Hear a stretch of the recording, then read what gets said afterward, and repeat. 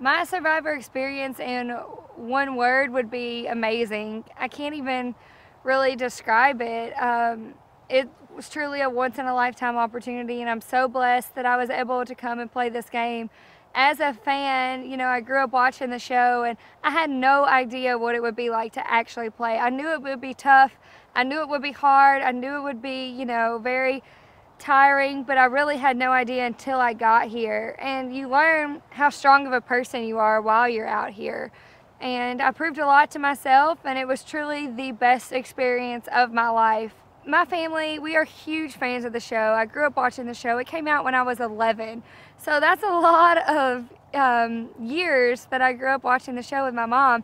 She is actually a huge fan, and we watched the show together every Wednesday night. Even when I was in college, we would still get together, and I would go home from school. We would have a watch party at either my house or my aunt's house, make all kinds of good recipes, and enjoy the show. It was like our time, our bonding experience together. And she truly is a survivor in life. She's been through so many things, we both have, and she was my motivation out here. I was able to use all of the words of wisdom she taught me growing up, you know, through the ups and downs, the things that, like I said, that she taught me. I was able to hold on to those out here on the days that I wanted to quit. And when I would find myself standing in a challenge, balancing a block on my head that I couldn't feel for 45 minutes, you know, I could think about my mom and think about how proud she would be had I actually won that challenge. I was so close. But now, for me to know that I'm here and I got to play and she's going to get to watch, I hope that I can make her proud. I was very upset the night that I was voted out and blindsided, not because of the blindside. Like, moves like the one that took me out of the game are why I freaking love this show. That's what Survivor's about. Big moves, blindsides. I'm just sad that it was made on me before I could make it on them, but hindsight's 20/20.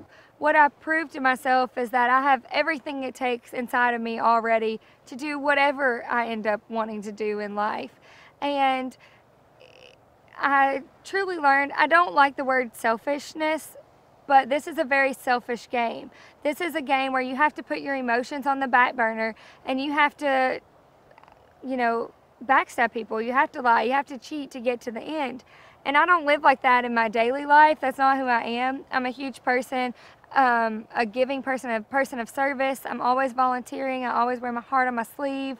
And I'm always worried about, you know, taking care of all of everybody else's needs instead of my own. And what I truly learned in the game of Survivor is that it's okay to be a little bit selfish in life. And society makes selfish, you know, a negative word. I don't mean it in a negative way at all. I just mean sometimes it's okay to look out for your best interest in the world.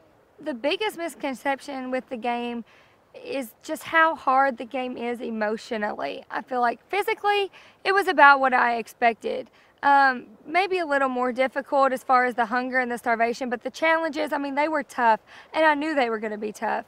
But you have no idea the emotional discomfort that you go through and how you react to situations being an emotional mess. I mean, we were all like, the Survivor hurricane came through our camp every single day, it felt like, you know, when it comes to emotions. And the biggest misconception is that what you think sitting at home on the couch would be an easy decision, like flip, you know, backstab that person, get that person, everybody should get Tony out, everybody should get Tony out.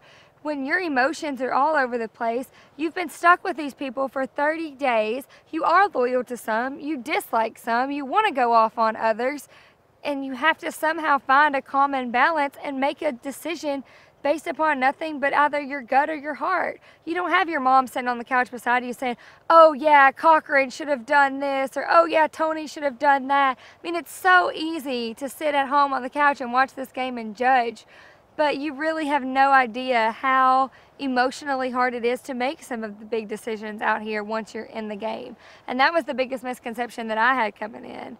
I mean, I was going to be this tough person and not listen to my heart and not get emotionally tied to these people. But when you're with them, I mean, Trish and I have been together since the swap, day 12, every single day.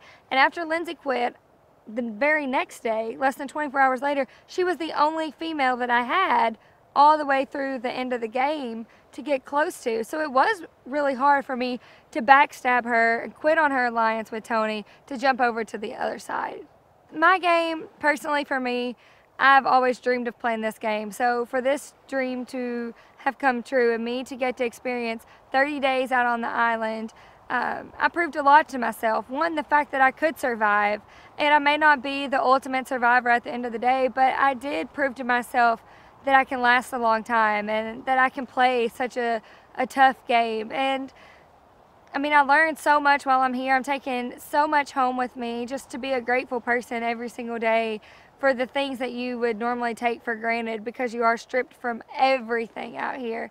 All your comforts, your family, everything just goes out the window. So for me, I got to play on the coolest game show around. I didn't win the $1,000,000, but I'm going home with so much more. And for me, that's really what matters. I feel like I'm going home a millionaire, even though I know I'm not getting the check, because of just the experience itself.